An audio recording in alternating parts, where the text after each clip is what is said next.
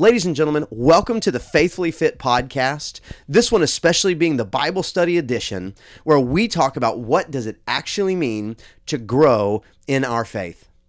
See, one of the things that I always try and tear away are some of the things that maybe we say as churchgoers, maybe things that we have grown up saying that maybe we don't necessarily actually know what that means. When we talk about growing in faith and we talk about things like discipleship, what does that really mean? And so what we're doing in this series is we're talking about how do we actually grow in our faith? How do we actually pursue a life of discipleship?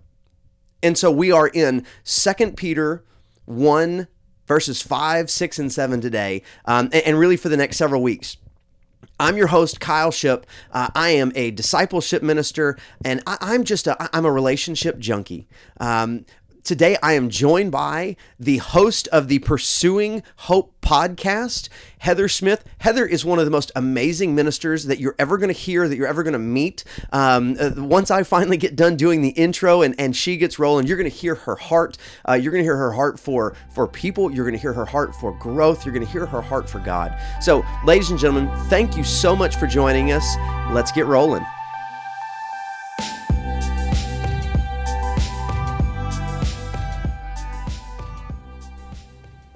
Ladies and gentlemen, welcome back to the Faithfully Fit podcast, the Bible study edition. As you heard in the intro, I'm joined here by Heather Smith, so really excited.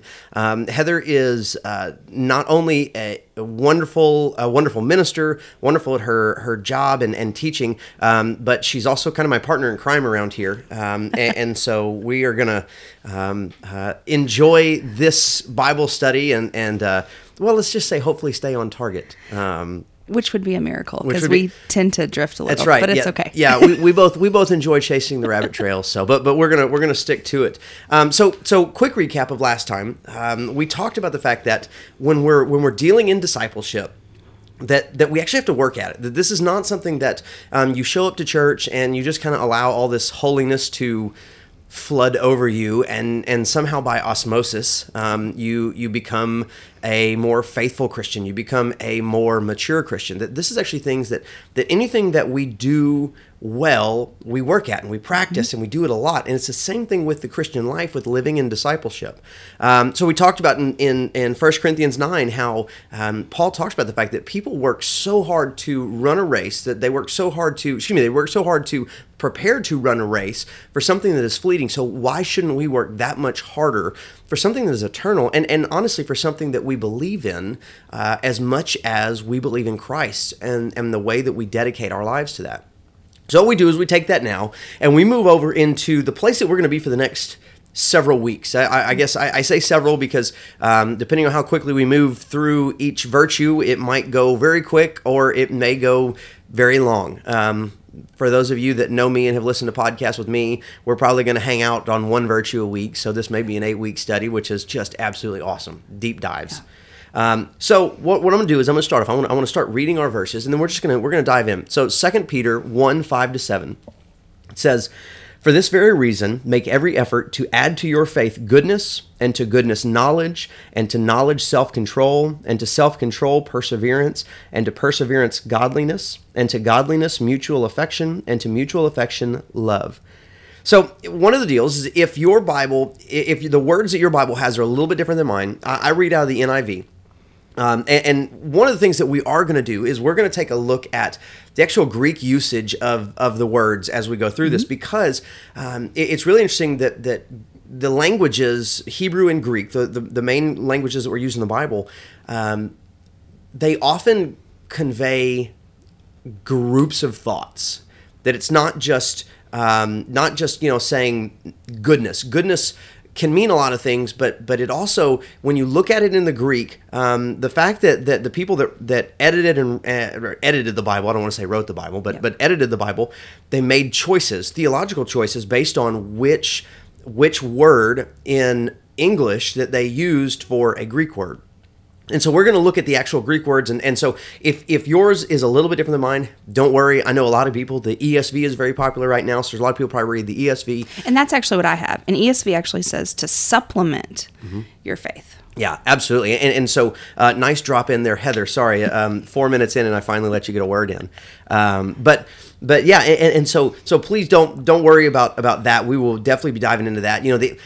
Typically the differences with the scriptures, not the scriptures, but the Bibles themselves, the ESV and the NIV on kind of the spectrum are right next to each other. But the ESV tends to try and stay a little bit more true to the language of the original text, and the NIV tends to stay a little bit more true to the intention of the text. Now, on the spectrum, they're right next to each other, and so we're not talking about crazy separations here. So I want to go back. I spent a little bit of a spiel on that, but let me go back now. So it says, for this very reason, make every effort to add to your faith goodness. So when we're talking about these virtues, it's really easy to jump right into goodness, because that's what it's saying. Like the first virtue that we should jump into is goodness, right?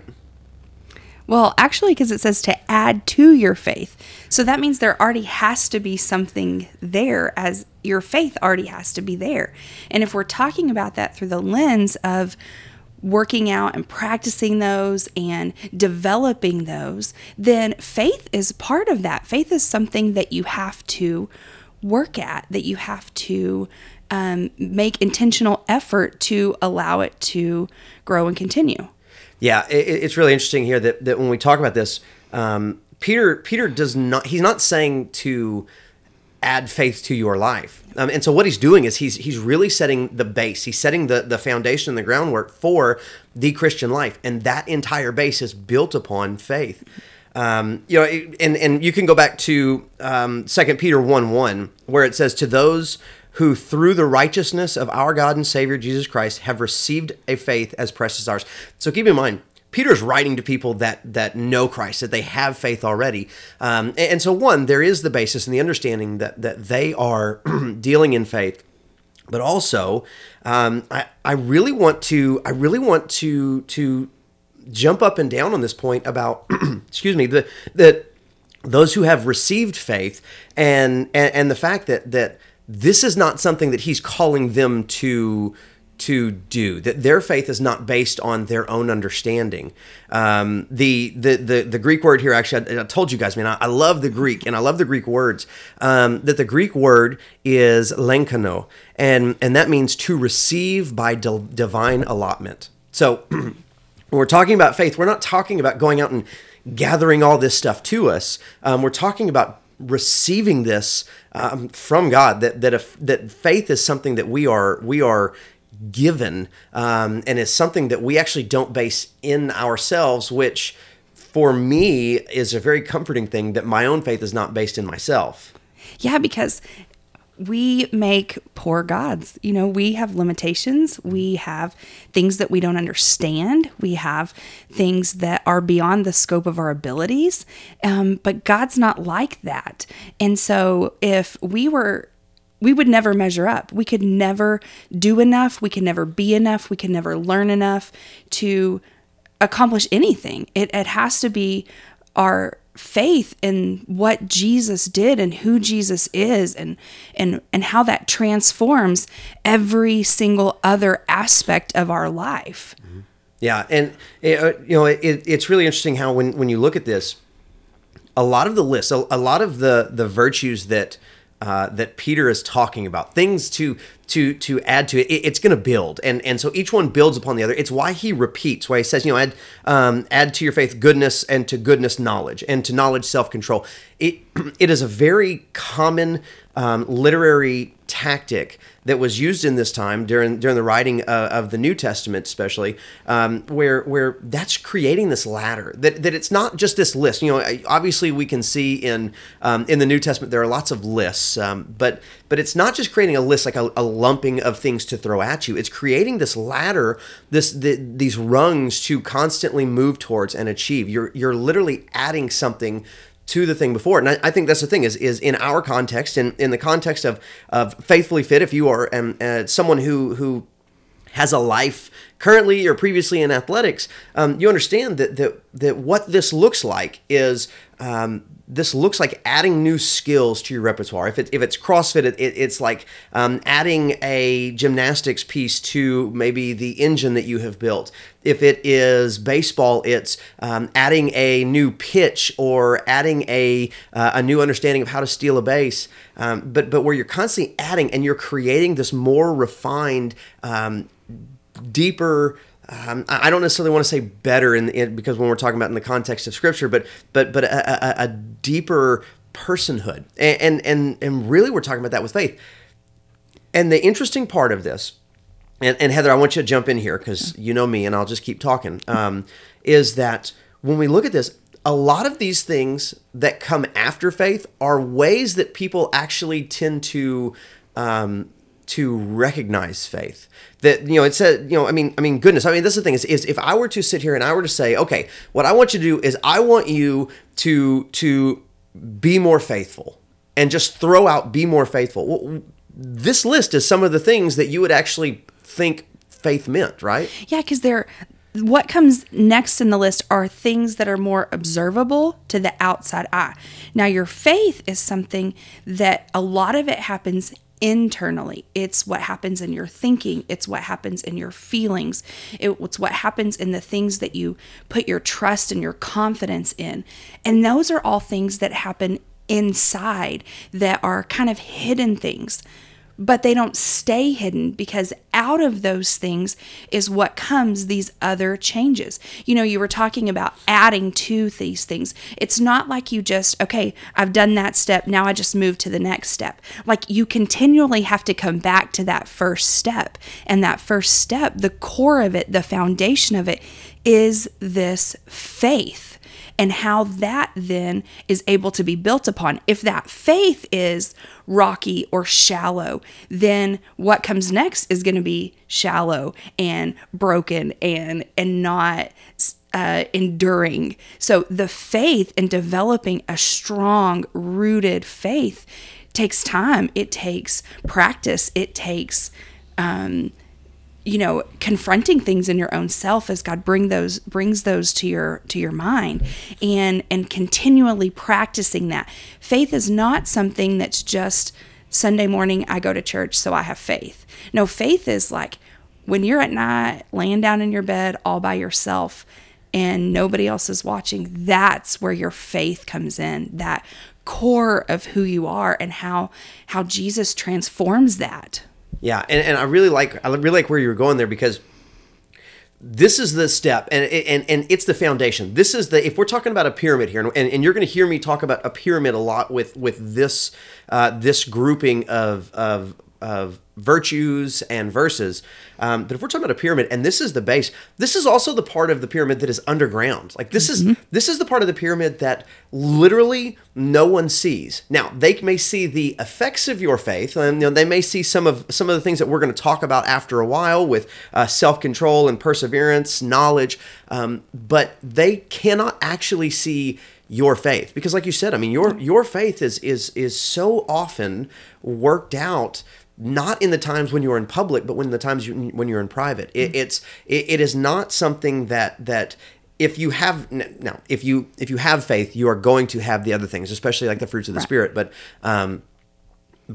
if we're only looking at faith, I literally cannot look at anyone and say that's their faith. Like that's not a visible thing. Yeah, no. And so as we talk about these, they're going to get more visible. They're going to get more obvious. They're going to be ways in which we can use our lives to reach out to other people and to share that as well, to share the gospel, to share our hope, to share our joy. But yeah, when we talk about faith, we're talking about a very, very baseline of, or not baseline, but base of who we are, how we respond, how we act as believers, the way that we see God working in our lives. And so I could make a huge list of that. Oh yeah. But with this, so then the question is, so then what is faith? Because we just talked about it. Is all of these things are things that we add to faith. So it means if there are things that we add to faith, then those are not faith. They are results of faith. So we really have to come back and ask the question then, if this is a major piece, if faith is Peter's foundation, if it is the base of this pyramid, just like you said, if that base is not rock solid, then we're going to have some struggles, and all of these other things are going to crumble and fall if we don't have that. So we go back and we have to really dig in. So then what is that faith? And we talked about that this is not from us. So I go to Ephesians 2:8-9 here. That when we talk about faith, that this is something that is given to us. So Ephesians 2:8-9 says, "For it is by grace you have been saved through faith, and this not from yourselves. It is a gift of God, not by works, so that no one can boast." Okay, so Heather, does the ESV read a little bit different? It's pretty similar, almost exactly. "For by grace you have been saved through faith. This is not your own doing. It is the gift of God, not a result of work, so that no one may boast." Yeah. So very similar. So when you see that they're very similar in different translations, that's the same idea that's being conveyed, a very simple idea. And it's that we can't earn it. We can't achieve it. We can't do it. We can't. It is solely by the gift of God that we can accept that forgiveness and that truth of who Jesus is. Yeah, absolutely. And so now in the ESV, so in the NIV, after faith, so it is by grace you have been saved through faith. There's a dash. Do you have a dash after faith? We have a period. You have a period. Actually, hang on. Oh man. It's actually a comma. A comma. Okay. So here's the deal: is it functions the same in both. All right. And what it's doing is that what follows that in the NIV a dash and in the ESV a comma is a clause that is actually defining the word that comes right before it, faith. Okay. And so it says, "And this is not from yourselves; it is the gift of God." Now, one of the things that I really work with our college students here on is I love pronouns. And I think we always have to really make sure that we define pronouns. And so this is a pronoun. That sounds weird to say on a podcast because I can't really I don't get to use my hands but the word this. So I'm not saying this is in the whole clause, but the word this is a pronoun. And so we have to look back. What is it that this refers to? Because if we don't actively define what that is, then we miss the point of the verse. This is referring back to faith. Okay, so when it says it is by grace you have been saved through faith, everything that follows between the dashes if you are in the NIV or the commas if you are in the ESV is a definition, or maybe not necessarily a definition, but it is a distinguishing fact of faith. It is telling you what faith is, that it is not from yourselves, it is the gift of God. Okay, so this is something that maybe we were introduced to Christ through a friend, that we were introduced to Christ through a message, a camp, a vacation, but however it is that we were introduced to Christ, that it is a gift of God that we actually came to faith. It's not the knowledge base that we had developed, but it's a gift of God that we have faith. And I think when we look at it that way, it kind of changes a little bit what the base of that pyramid, what it might mean to us. Do you have any thoughts on that, Heather? Yeah. So many. Okay, so let me slow them down a little bit so I can actually formulate them into words. Yeah, so that whenever we enter into that moment of where we are trusting in who Jesus is, and that sacrifice, what he did for us on the cross, is not just some big abstract thing, but that's something personal to me, that it was my sin that put him there, that I understand he did that for me. That is not something that we can even in our finite human minds actually grasp and understand, because that's not how we deal with consequences. That's not how we deal with judgment.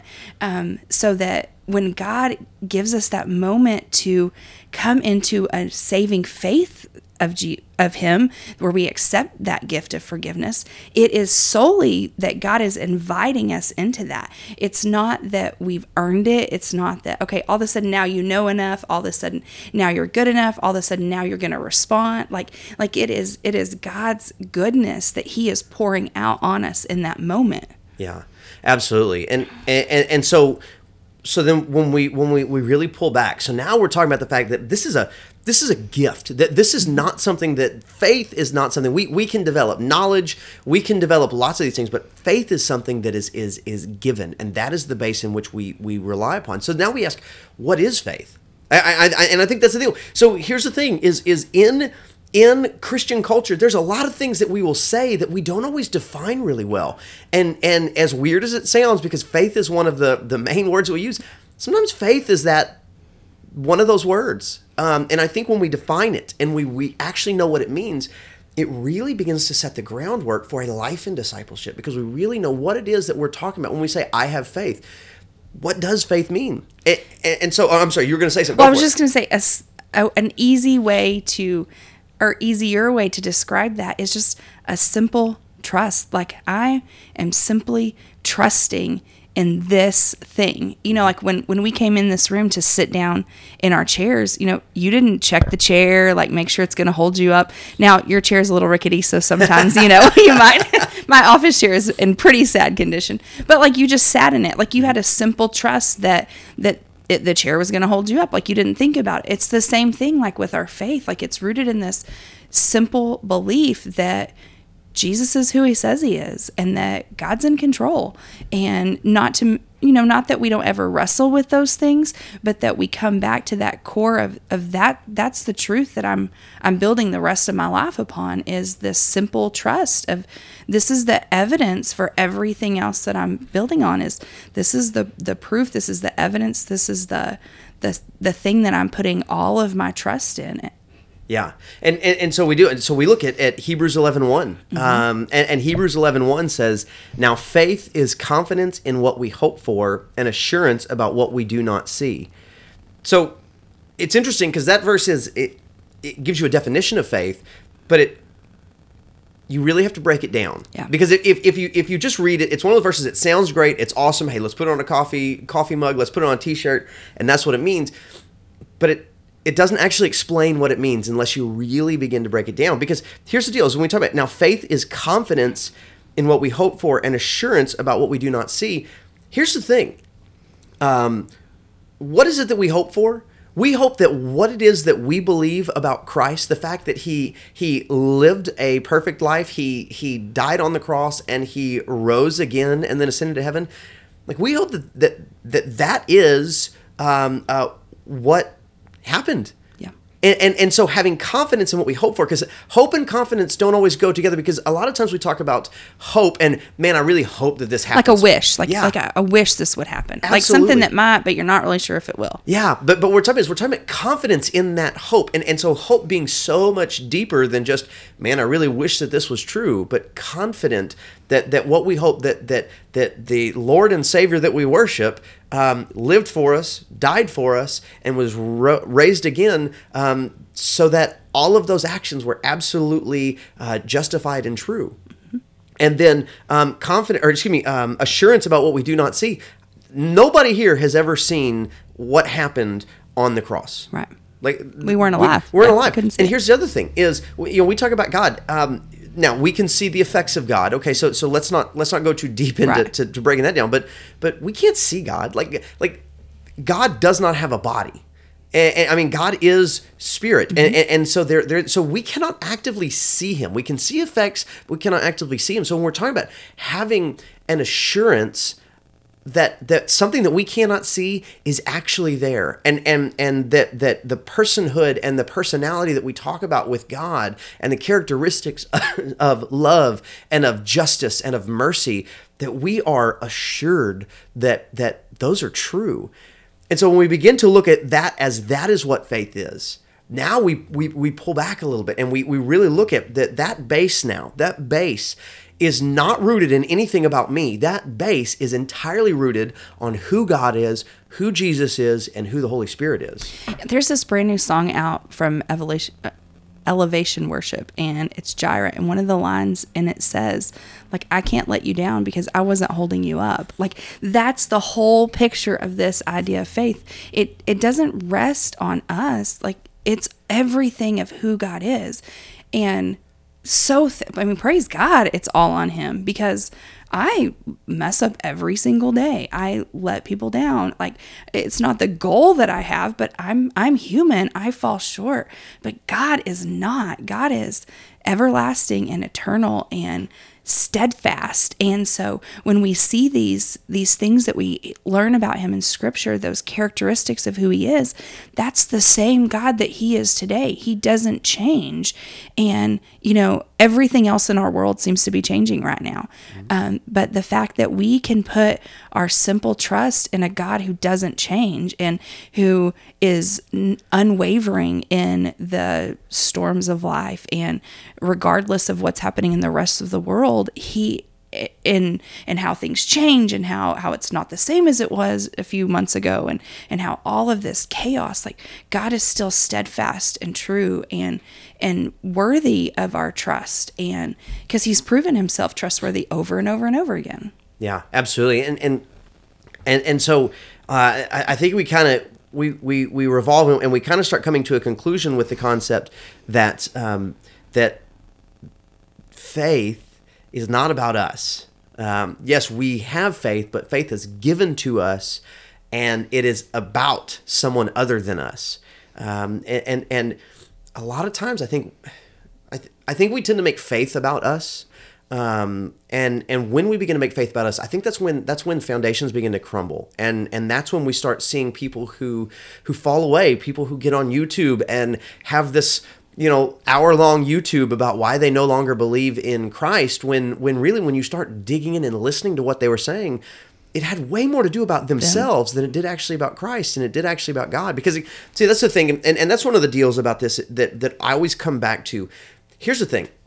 Lots of broken stuff in our world. I mean, there is a lot of things that are not the way that they were created or designed. Right. And when we really begin to struggle with that, for me, my faith is rooted in the fact that there is so much evidence for the resurrection that even when there are moments when I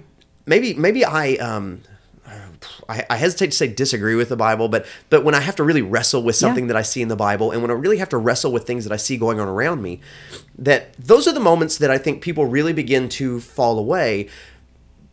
But we talked about that my faith and not my faith, excuse me, but faith itself should be so rooted in the life, death, and resurrection of Christ that is the central point of Scripture. Even though that's not in the middle of the Bible, it's the central point of Scripture, because that's the story of the Bible. The story of the Bible is God continuously chasing after humanity continuously falling short of genuinely following and loving God. Maybe they do it for short periods of time, but I mean, hey, let's face it, like, you can literally name that as your life. I think we can all point to those times. Yeah. But then God continuing to pursue, much to the counter to the idea of what would make sense. Like, eventually be like, hey, you know what? Fine.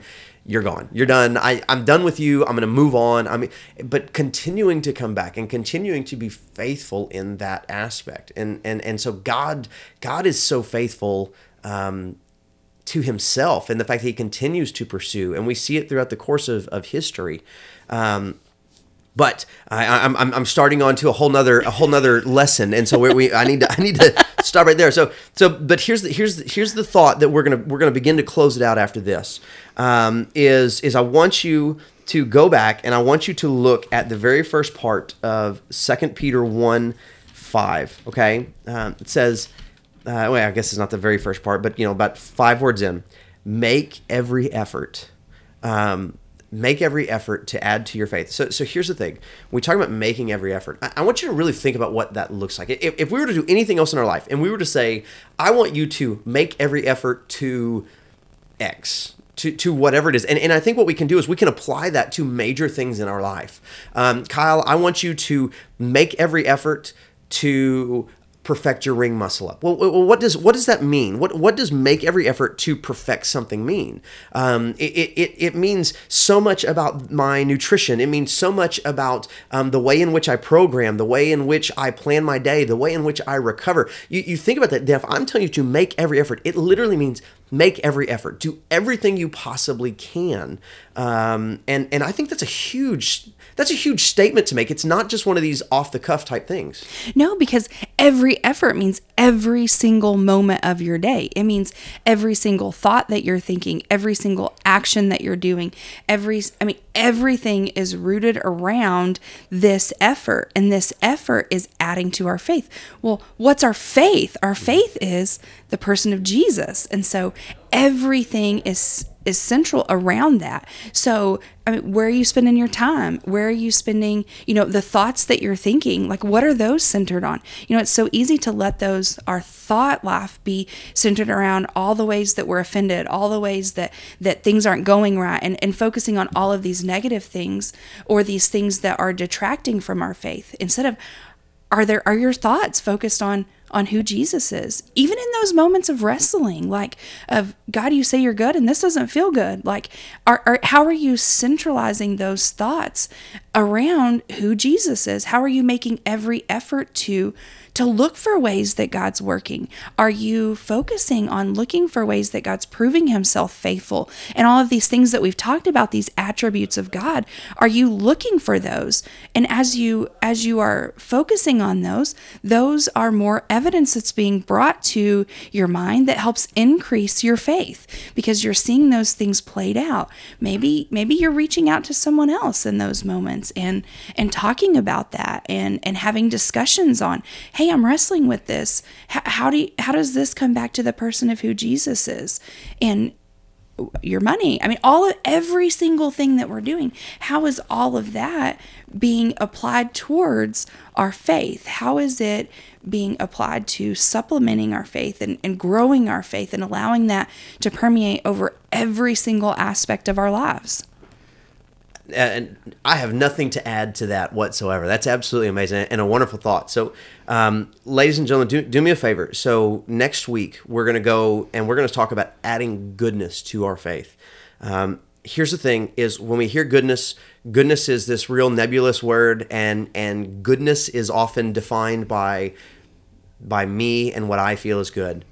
Here's the thing. I hope that you'll come back next week, because what we're going to do is we're going to dive into the Greek of goodness, and that really gives a full picture of what it is that we define goodness by, who we define goodness by, and how we go about pursuing that and adding that to our life, making every effort to add that to our faith. So, Heather, do you want to close us out in prayer? I would love to. Awesome. Ladies and gentlemen, we will end it right after Heather is finished. Thank you so much for listening, for joining, and we really hope to see you next time. Absolutely. God, we just love you so much. And God, you are so awesome and so much more than our finite human minds can comprehend. God, we thank you for the gift of faith. And God, for those who are listening, who maybe have never heard about you. Maybe they found this podcast by a friend sharing them or just scrolled upon it and happened to click on it. God, I pray that you would begin to speak to their heart, and that you would offer them that same gift of faith that you've offered us. And God, I just thank you for the fact that you are trustworthy, and that you are steadfast, and that you are unchanging, and something that we really can build our whole lives on. So God, we love you, we bless you, we honor you today. God, thank you for your great love for us all the time, no matter what. In Jesus' name, amen.